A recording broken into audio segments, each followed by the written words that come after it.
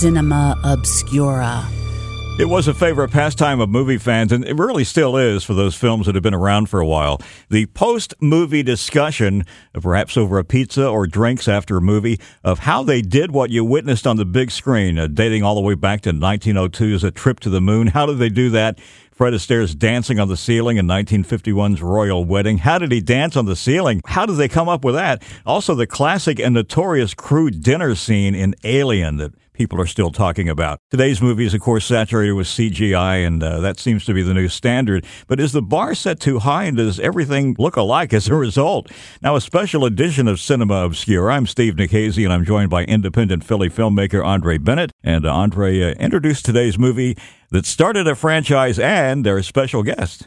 Well, today we're going to be talking about the film that built Troma, 1984's Toxic Avenger, which spawned a mess of sequels and made an independent movie superstar out of Lloyd Kaufman. With us today is my friend, my frequent collaborator, a talented filmmaker and playwright, and a man who has worked with Lloyd Kaufman, which puts him in that strata with Guardians of the Galaxy director James Gunn. Mark Mackner is here with us today. Hey! Hi, Andre. Hi, Steve. Good Thanks for having me. It's a pleasure to be here. Good to have you with us. So, Toxic Avenger. You rewatched it recently. I did. Steve, had you seen it before this time? I had never seen it. It was my initial viewing. How did you go so far without watching it? How did I? Well, the 80s were kind of hazy. And that was happening there, 1985, 84? 80, yeah, I think somewhere it premiered in 84, and I think it kind of got something of a wide release a couple years after that. Yeah, and the amazing thing about that movie is you watch it today and you're thinking, boy, they're really relaxed. You know, the first half hour you get the F-bomb, you get a little nudity going on there, and some other things happening, and it was kind of a fast and loose time. Yeah, it starts out kind of like an Andy Sidaris movie, and then it just becomes much more than that. This was the first time I'd seen it in about 10 years, but the last time I watched it was on television. So this is the first time I'd seen it in however long, uncensored, And I'd seen other Troma movies. I've seen Tromeo and Juliet. I've seen Surf Nazis Must Die. But revisiting Toxic Avenger now and seeing just how much they did that couldn't be done today, which is funny because they're remaking it. Yeah. So what are some of those things, Mark, that they couldn't do today? God, just the nudity, the language, the gore, and the tone of it all. Just the sort of happy Looney Tunes, Merry Melodies vibe with the carnage is not something that happens in mainstream movies. Yeah. You have a smoking scene and you get slapped with an R rating immediately. Yeah. Today. I will say, though, this movie in that regard reminds me a bit of Deadpool, or at least Deadpool reminds me of Toxic Avenger because it's very explicit in as much as you can be now, but it's also very cartoonish and over the top. So I guess, in a way, Toxie was Deadpool before there was Deadpool. Yeah, that's a good way of putting it. And an anti-hero at the same time. Yeah, although by the end, he's pretty firmly Tromaville's number one superhero, and they just run with that across the course of the franchise. Yeah. And they even made a cartoon, which was my very first exposure to the whole Toxic Avenger property. Video game, action figures. Toxic Crusaders. So to bring everybody up to date, a nerd who's working at a fitness center has an encounter. Yeah, it's a very classic Silver Age superhero origin story. He's the nerdy guy that's put upon and mocked and ridiculed, and some unlikely incident with toxic chemicals and where he gets his superpowers. So it is a very traditional superhero origin story, despite the otherwise outrageous framework. That's a good point. I didn't even make the connection with the toxic waste to a lot of the radioactive origin stories of all these other heroes like Spider-Man and the Fantastic Four. Although there was a connection to the Fantastic Four that I did make. How Toxie later meets this the blind girl. Thing has the blind girlfriend. Yes. Yeah, exactly. So. Now, we were talking about special effects at the very beginning. Yeah. And didn't have a lot of money to throw around with this movie. I hadn't watched it in maybe 20 years. Like, I watched this a lot in my younger days, and, it's hard to slap on when you got, 3-year-olds in the house. But it's the first time I watched it in a while, and what struck me is that the effects are good. I mean, these are good gore effects. Like, it's not like you watch it and you laugh at it like, oh, this is terrible. They're good. They're respectable practical effects. Yeah, given the budget, I was actually surprised that it held up in that way as much as it did. The restaurant scene, I was actually pleasantly surprised and disgusted, but in a good way. The arm getting ripped off and the dude becoming a human sundae. Especially. That is a classic. Also, Yes. the classic, which was a controversy in its time, with a guide dog. Yeah, the dog does that was. Thought John Wick was bad. Right. And you didn't have the luxury of CGI with a guide dog, so you had to get kind of creative and find they slid a dog, or I don't know if that was a prop dog, across the floor. I'm sure it was a prop dog. Yeah, the dog had been trained to move like that, close to the floor. Yeah, but they went there. They did go there. Yeah, they went there a lot in that movie. Yeah, just with a lot of the language. But not just the effects, though. Like, I was impressed by everything, like the acting, and I thought maybe in my memory it was like a so bad it's good movie, but I thought it was exactly what they wanted it to be. Mm-hmm. Like, if any of the performances were over the top, it's because they were directed that way. If any of the dialogue was corny, it's because it was written that way, and they did everything they wanted to do, and there wasn't anything to mock or ridicule, like, oh, this is just terrible. It was really well done, I thought. And there were some wild stories connected to the filming of this movie, like a homeless guy grabbed a prop gun and held the crew at bay for a while. I don't know if that's true. Okay. And also, Jarlsberg cheese was fed exclusively to the crew, which got tired of it after a while. I would imagine the cheese sandwiches.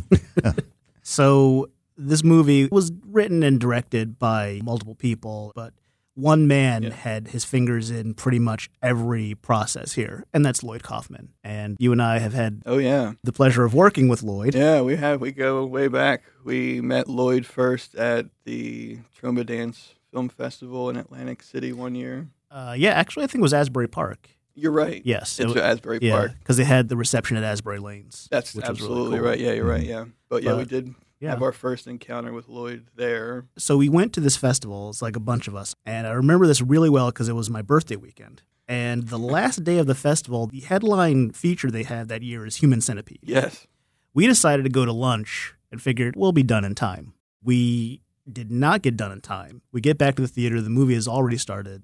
But Lloyd's in the lobby signing, so we get a chance to meet him. Oh, okay. So on the upside, we never got to see Human Centipede. Which is I never got to see it. Pretty serious cult movie. Yeah, I may have to at I some haven't point. seen it either, to be honest. I don't know. I haven't. I heard the first one isn't the worst. The third one is. Mm-hmm.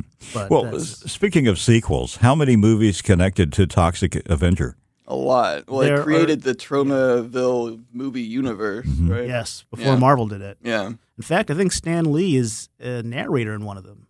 I believe you're right. Yeah, and there's 3 Toxic Avenger sequels. Yes. And then there's also all the other affiliated movies like Sergeant Kabuki Man. Right. And the first movie is in for a reboot now? Yeah, they are making a big budget reboot of the Toxic Avenger. Legendary is doing that. Macon Blair, the guy who starred in Blue Ruin and made I Don't Feel at Home in This World, he's directing it. Honestly, if you'd asked me, I'd peg him to play Melvin. So who knows? Maybe he'll cast himself. He looks that part, but he also has kind of an offbeat sensibility. So a lot of people are down with that choice, and I'm like, okay, cool. And Lloyd's, I guess, given it his blessing. I'm sure they gave him a nice amount of money, and he therefore has to bless it. Yes, exactly. Yeah. But at the Troma Film Festival, I gave Lloyd an early beta version of a movie that I'd made, and then years later, he would come and star in the sequel to that movie. Yes. Whether he knew it or not. I'm not sure if he ever watched that screener, but he ended up being in a sequel to that movie.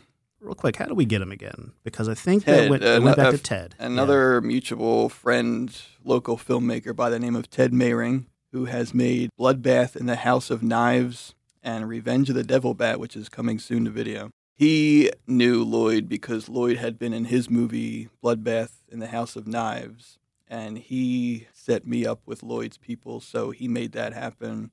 my mom paid for Lloyd to be in the movie, so my mom's credited as a producer. I think I also contributed to Lloyd as well. Yeah, Yes. I believe Andre did. Did you make the credits? He did. I am a producer. Yeah, yes. he is. Yeah, Andre and my Okay. mom are co-producers.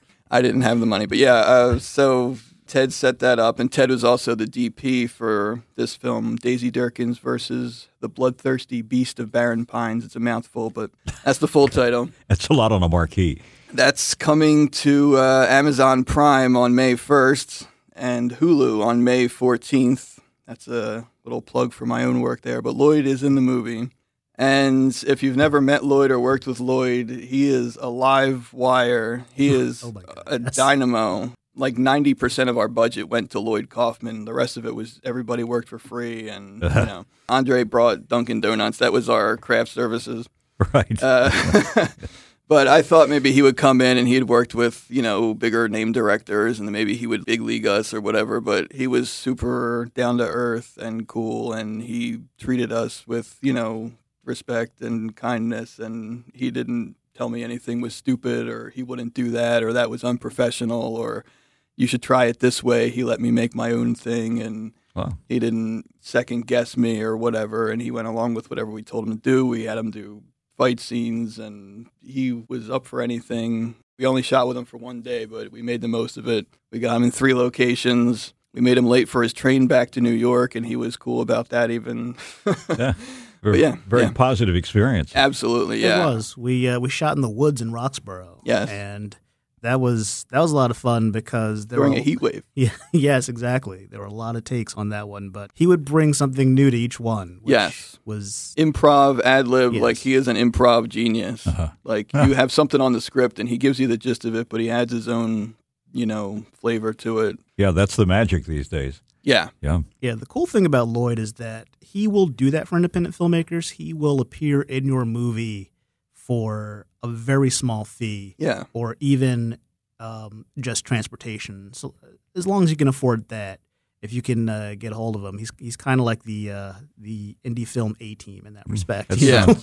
sounds like a lot. Then we ended up seeing him in Guardians of the Galaxy because Yes. his protege James Gunn made those movies, and Gunn came up through the Troma Factory. And he always gives Lloyd a little appearance, or mostly, usually. In Super, he has a cameo as well. Lloyd is very much this fiercely independent, gung-ho about not really caring who he offends kind of guy as far as in film. I bought a couple of his books from him personally. I read them, and his sensibilities as far as like film belie the fact that he is a total professional. So he's this guy who has a lot of advice. Like Mark said, he won't tell you how to make your film. He will give you advice just about the business as he knows it, Oh, yeah. even if it runs counter to Troma itself. Yeah. Because He will dissuade you from selling your movie to Troma because we're making this movie with him. And I said, hey, maybe we could release it through Troma. He's like, don't do that. He's like, we'll rip you off. Like, you'll never see a dime. That's what he told me. Honesty. yeah, So he's very honest. It all began with a Toxic Avenger, and we have a clip. We do. This is the scene where a scientist is giving a lecture on what they know about the quote-unquote monster hero. Good afternoon, ladies and gentlemen. With us this afternoon is Dr. Merton Snodberger from the Garden State Cerebro-Reflex Research Center. Can you tell me, sir, is it true that the monster only attacks bad people? Yeah. Since only bad, evil people have been destroyed by the monster, I would have to answer your question, yeah. From traces that have been found on the scenes of the crime and analyzed, we have determined that whatever it is, this monster has been exposed to toxic chemical waste.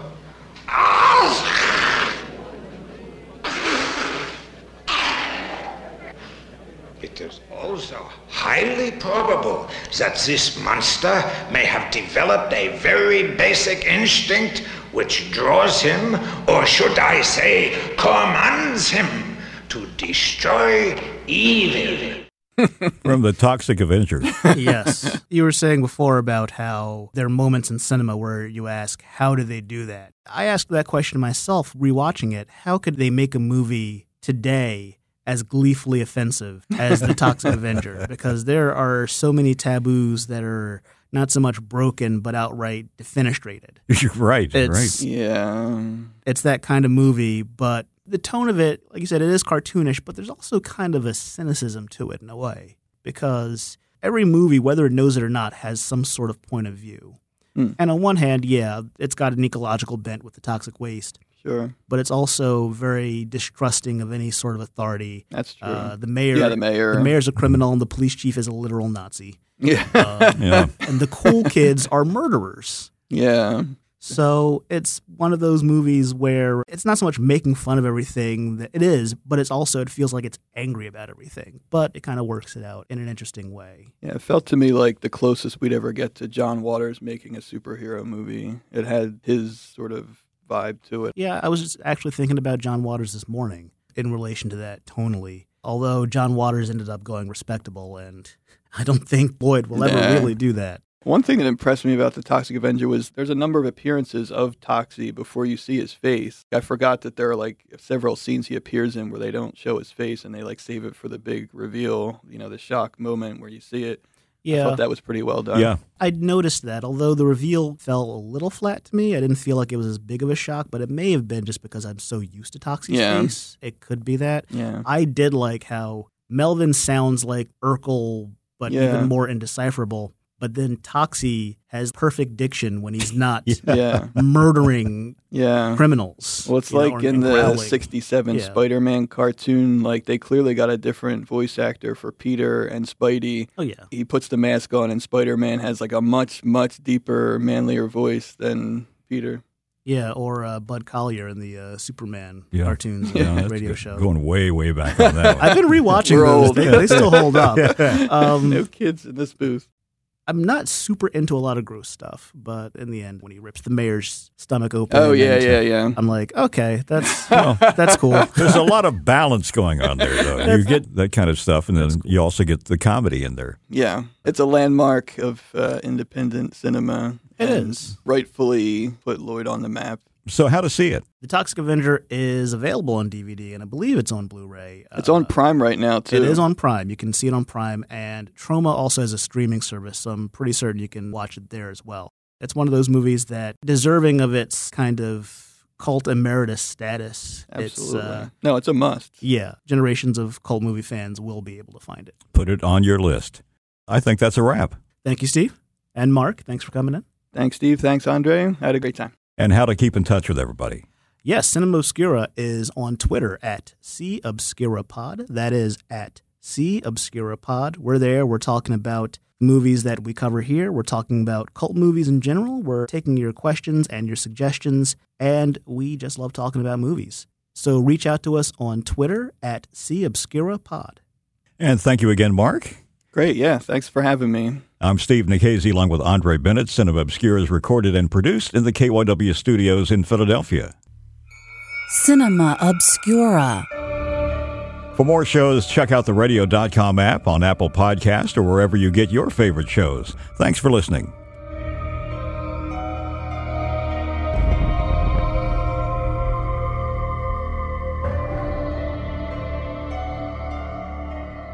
It's just that I have a rash on my face. A rash? You mean acne? Yeah, that's it.